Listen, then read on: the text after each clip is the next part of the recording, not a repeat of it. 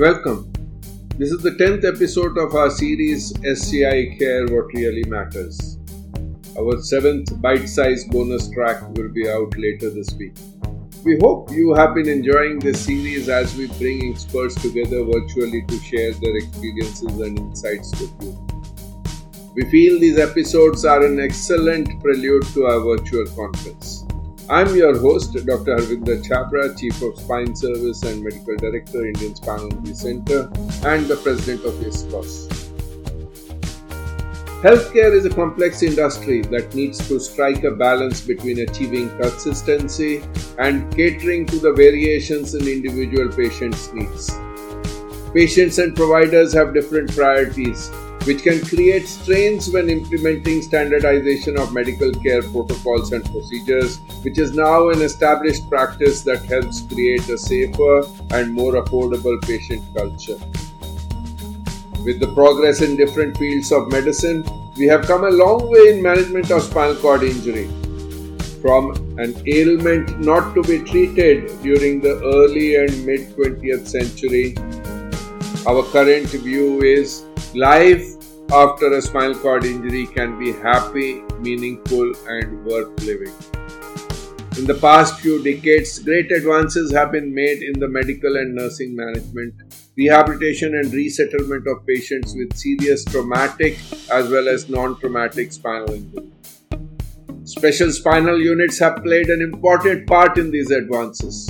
Despite the revolutionization of SCI management, there is no global consensus on a standardized definition of a spinal cord injury unit and grading of such centers.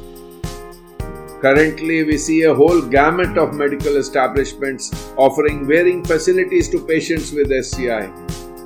Given the multiple healthcare needs of people with SCI, a comprehensive range of services is required. As multiple stakeholders are involved in the delivery of services for people with SCI, a systematic and unified approach to service delivery is vital. It is thus imperative to grade a SCI unit so that appropriate care and referral system can be in place. In this episode, we will discuss this and related issues. We are privileged to have with us today Professor Michael Fehlings, Professor of Neurosurgery, Vice Chair Research, Department of Surgery, Co-Director, Spine Program, McLaughlin Scholar in Molecular Medicine, University of Toronto, and Jerry and Tootsie Halbert Chair in Neural Repair and Regeneration, Senior Scientist, Krembil Brain Institute Scientist, McEwen Center for Regenerative Medicine, Toronto Western Hospital, University Health Network. We also have with us Dr. Patrick Kluger, spine surgeon, Germany. He had been the spine surgeon at Stoke Mandeville Hospital. He is a senior member of the Spine Trauma Study Group of ISCOS. We'll be discussing today current scenario of spinal cord injury services, the need for developing a grading system to standardize the services. Professor Michael Fehlings and myself will also be part of an in-depth workshop on the topic at our virtual conference this September, and you'll be able to ask your questions directly to us and the faculty during the presentation. Welcome, Professor Michael Fehlings and Dr. Patrick Kluger. Patrick, can you give the German scenario of the existing models of spinal cord injury services? First of all, thank you for having me. But to answer this question, one needs to look a bit at the history. In Germany, the DMGP, the German-speaking Society for Paraplegia, comprises the German specialists, but as well the Austrian and the Swiss ones, as long as they speak German. So we have 27 centers in Germany and in this group, and 3 in Austria and 4 in Switzerland. They all work together in this society. We have a grading and regulation for acknowledged, registered spinal cord injury centers from the mid-70s last century. So 50 years ago, the social accident insurance, the workers' compensation, which is a system we have in Germany and also in Austria, they covered the most of all traumatic paraplegia because it happened at work or at way to work and from work.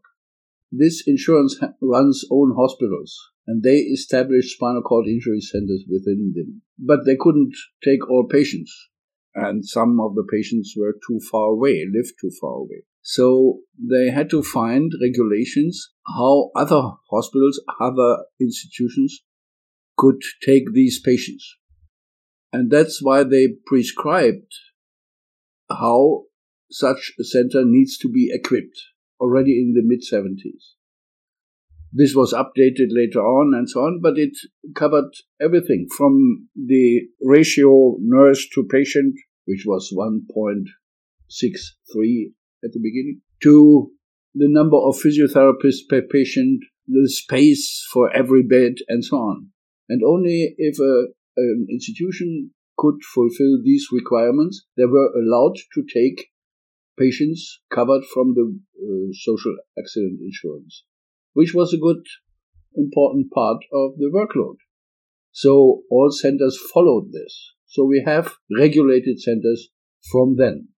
Now, the workers' compensation or social accident insurance became less important over the years in terms of the patients covered. And as in many other countries, we observe a growing commercialization, privatization in healthcare. And because treating these patients is and has been quite profitable, these private institutions went into it, not fulfilling these standards, really, and making money out of it. So from this dilemma, the German-speaking Society for Paraplegia decided they have to set new standards, which are achievable, but which make sure that the patient can reliably go into one of these registered centers. One tool is all centers on the website of the DMGP are listed, and their services are also listed, what they can do, like do they have 24/7 surgery access, do they have 24/7 MRI, and so on.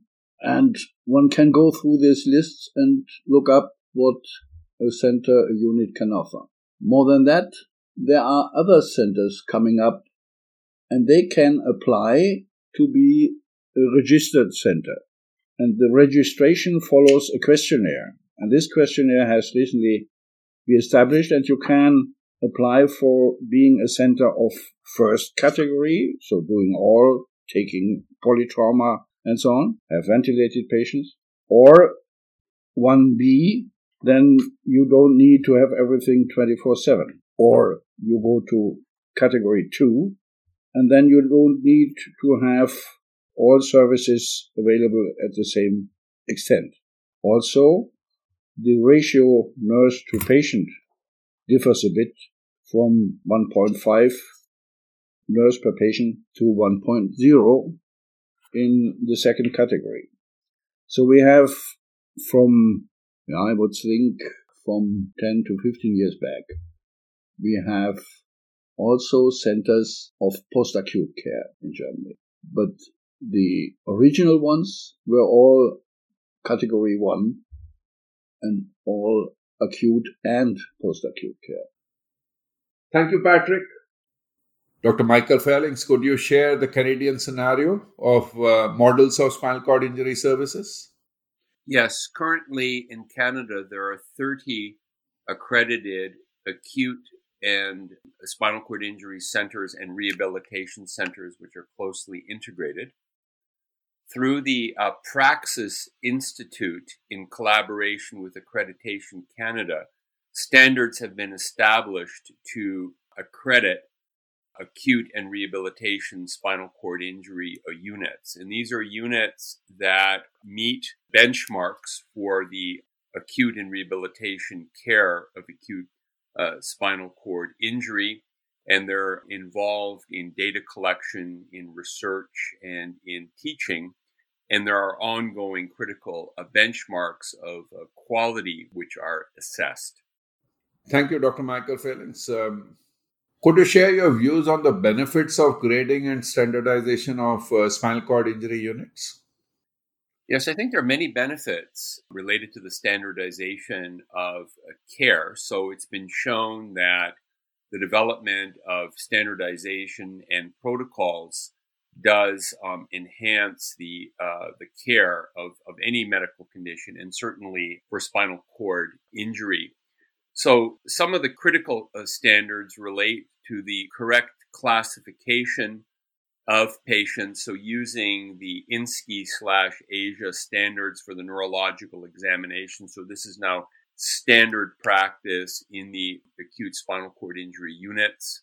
We have worked hard in Canada to develop national guidelines for the management of spinal cord injury. So for example, from the acute perspective, we follow the principle of time is spine. So early surgical intervention for an acute spinal cord injury is standard practice. And this is reflected in many benefits for the patient as well as to society in terms of the improvement of neurological and clinical outcomes and the reduction in long-term disability and complications, as well as a smoother reintegration to the community. Thank you, Dr. Michael Fehlings. Dr. Patrick Kluge, your views with regard to the benefits?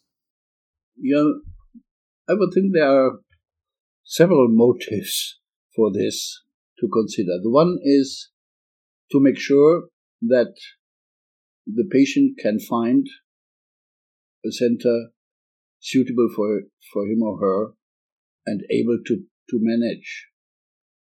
There is also the motive of some protectionism, isn't it? So not everybody in every corner can say, now I'm a spinal cord injury center. The third thing is the insurances who cover the cost must be sure that the right management is done for the money they pay. The German-speaking Medical Society for Paraplegia, what is also known as DMGP, has standardized and defined the paraplegic center of the DMGP. Can you share details of the grading and the definition, Patrick? Yes, I already started to describe it in my first statement. So we have a level 1A, and this includes polytrauma management, 24/7. So there must be an inpatient treatment of at least 50 acute paraplegia per year. There must be available diagnostic interventional radiology with large-scale equipment, CT, MR, multifunctional workstation. There must be surgery available 24/7, an intensive care unit, sonography, video urodynamic, measuring neurography, evoked potentials, lab diagnostics including microbiology, treatment for ventilation paraplegic patients, and an outpatient paraplegic and neurological care. So this would be level 1A. Level 1B is basically the same without the polytrauma management. So if the patient has a multiple trauma, they cannot be admitted there, at least not 24/7. And then we have the level 2. There again we have sub-levels. 2A would be ICU, would comprise an ICU with the ability to manage ventilated patients, long-term ventilation. And X-ray, CT, sonography, urodynamic, neurography, evoked potentials, lab, and so on is comprised. And level 2B is basically the same without the ICU or the ability to treat ventilated patients. The equipment has to comprise everything. I mean, this is in the questionnaire. When the center applies, then they have to show that they have a therapy pool, they have a kitchen and bath for training, they have a wheelchair course, sports hall, seat pressure measurement, they have an orthopedic technician, and so on. And they also have to show that they do the classification according to the international standards in SCIM and pain protocol scales, Michelin bowel protocol, Ashworth scale, pressure sore index, and so on. So the documentation is important because all these centers work in a network and meet twice a year. This is the case from the mid-70s. And they share common statistics and documentation, which was quite rough in the beginning, but is more defined now. So we have a huge database regarding the causes of accident, the level of neurological deficit, the completeness and incompleteness, and the length of stay. And this only is possible when all these units follow the same rules of documentation. Thank you, Patrick. American College of Surgeons has laid down specific criteria for grading trauma centers. Dr. Michael Phalanx, could you elaborate on the salient features of this grading system? Yes. So the care of trauma in North America is highly standardized, and the American College of Surgeons provides accreditation and standards for trauma units. And there are 5 levels of trauma care.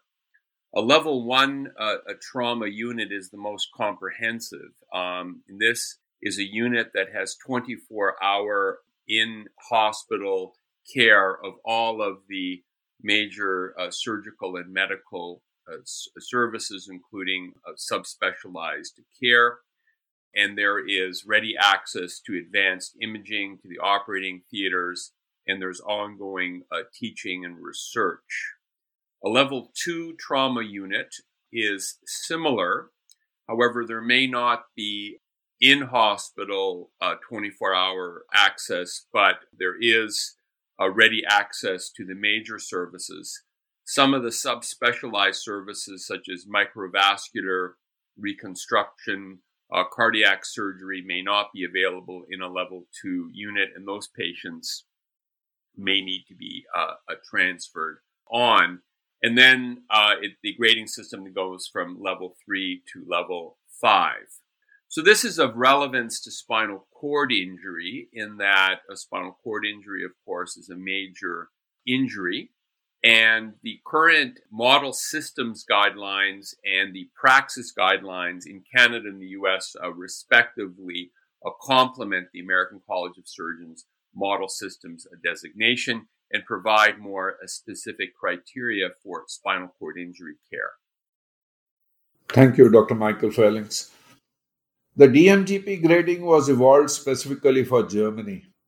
Can this be applicable across the globe? If not, can this or the ACS grading of trauma centers be a stepping stone for the larger picture we are looking at? Dr. Patrick Kluger, can you give your viewpoint? I think, as I said, it's already regarding 3 countries.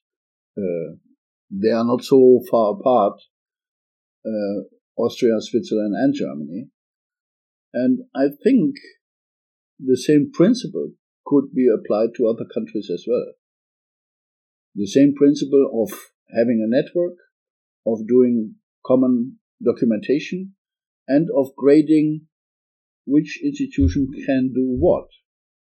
I mean, there are many reasons to have some post-acute or less intense treatment after the acute phase.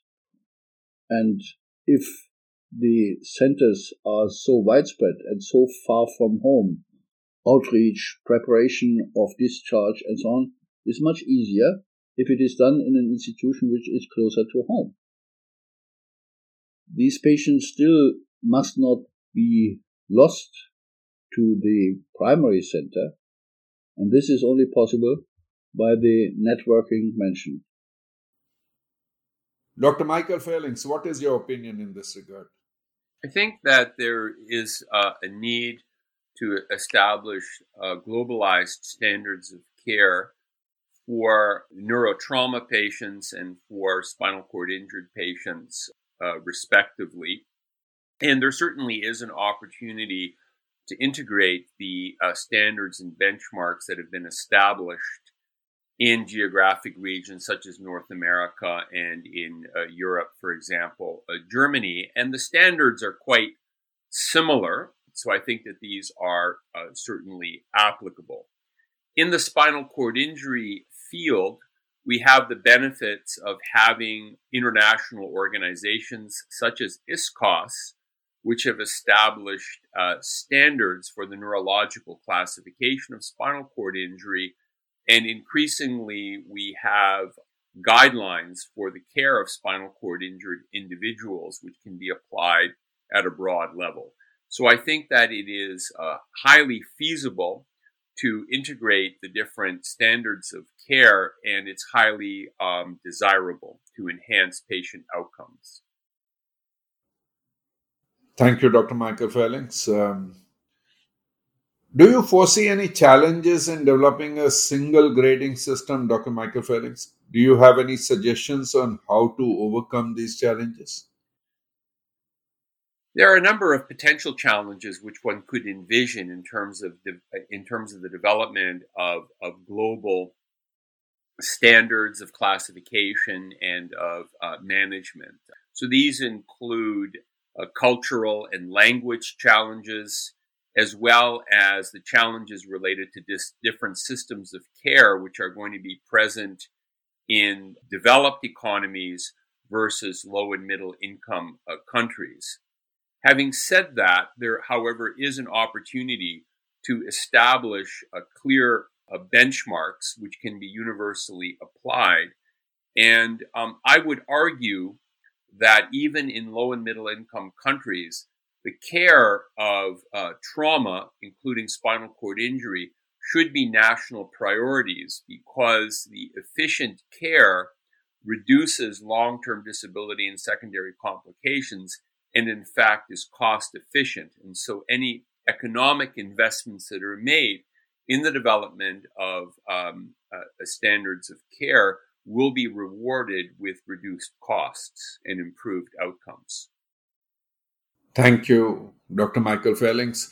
Dr. Patrick Kluge, what are your views regarding the challenges of developing the grading system and how we could overcome these challenges? I think the main challenge is the greediness of commercialized medical care.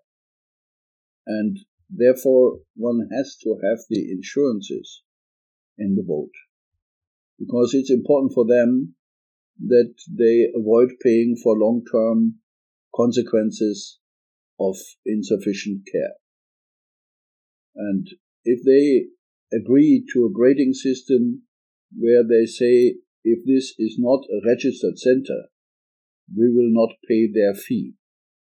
That's one aspect. The other aspect, of course, is these centers existing get into competition with cheaper ones, post-acute ones. And by shifting the patient to a post-acute, less expensive center, subsequently, the treatment cost in the acute center will rise. Because when the patient becomes a bit cheaper in management, like more self-independent in DLA, if the patient then is shifted, he or she becomes more expensive for the primary center. Further, a disadvantage of it is that acute patients benefit tremendously from being in contact with chronic patients, with readmissions for checkups and so on. That's very important for them to see how these people can manage the life which is absolutely unknown to the acute ones. Therefore, to have peers in the center is one way to help. But I would like to maintain what we had in the past, that we could do readmissions for checkup with chronic patients, because the interaction between the chronic patients and the acute ones is tremendously important. The only thing which is left from this are sorts like summer parties at a lake where the former patients are invited and the acute ones, even if ventilated, go also. So that's the way we try to maintain these contacts. So thanks, Dr. Michael Fellings and Dr. Patrick Kluge. It has been a great discussion, and we hope that we can carry this on in our workshop on 1st September. during the ISCOS virtual annual scientific meeting. Look forward to meeting you there. Thank you very much.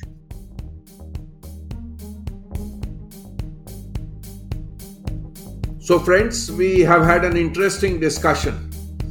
We discussed that there are 30 accredited acute and rehabilitation spinal cord injury centers in Canada, whereas there are 27 DMGP accredited centers in Germany, 3 in Austria and 4 in Switzerland. We further discussed that the standardization of medical care protocols and procedures are now an established practice that helps enhance care, improves documentation and efficiency, and creates a safer and more affordable patient culture. Praxis Institute, in collaboration with Accreditation Canada, established standard spinal injury centers in Canada. The accreditation standards in Germany date back to 5 decades ago when they were implemented for workers' compensation. The German-speaking Medical Society for Paraplegia, or DMGP, has standardized and defined the paraplegic center of the DMGP. Patrick has given the details about the grading. Dr. Michael Fairlings described the American College of Surgeons grading for trauma centers.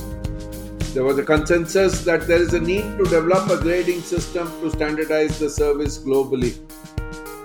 There's an opportunity to integrate the existing established standards which have been implemented in Germany, Canada, and America, and develop a system that would be applicable in developed and emerging country scenarios. Of course, there will be challenges due to different cultures, languages, and economies. However, we should seize the opportunity, find solutions, and develop a globalized grading system to standardize SCI services. I'd like to thank Dr. Michael Fairlings and Dr. Patrick Kluger for joining us today. I have enjoyed the discussions. I'm sure listeners will enjoy them too. I, Dr. Chhabra, have been your host, and we do hope you have enjoyed listening. We have all the relevant links discussed in this episode in our show notes. We also have information on how to register for our virtual conference taking place this September. Please do take a look. Until then, please do subscribe, and we look forward to bringing you more on SCI Care, what really matters.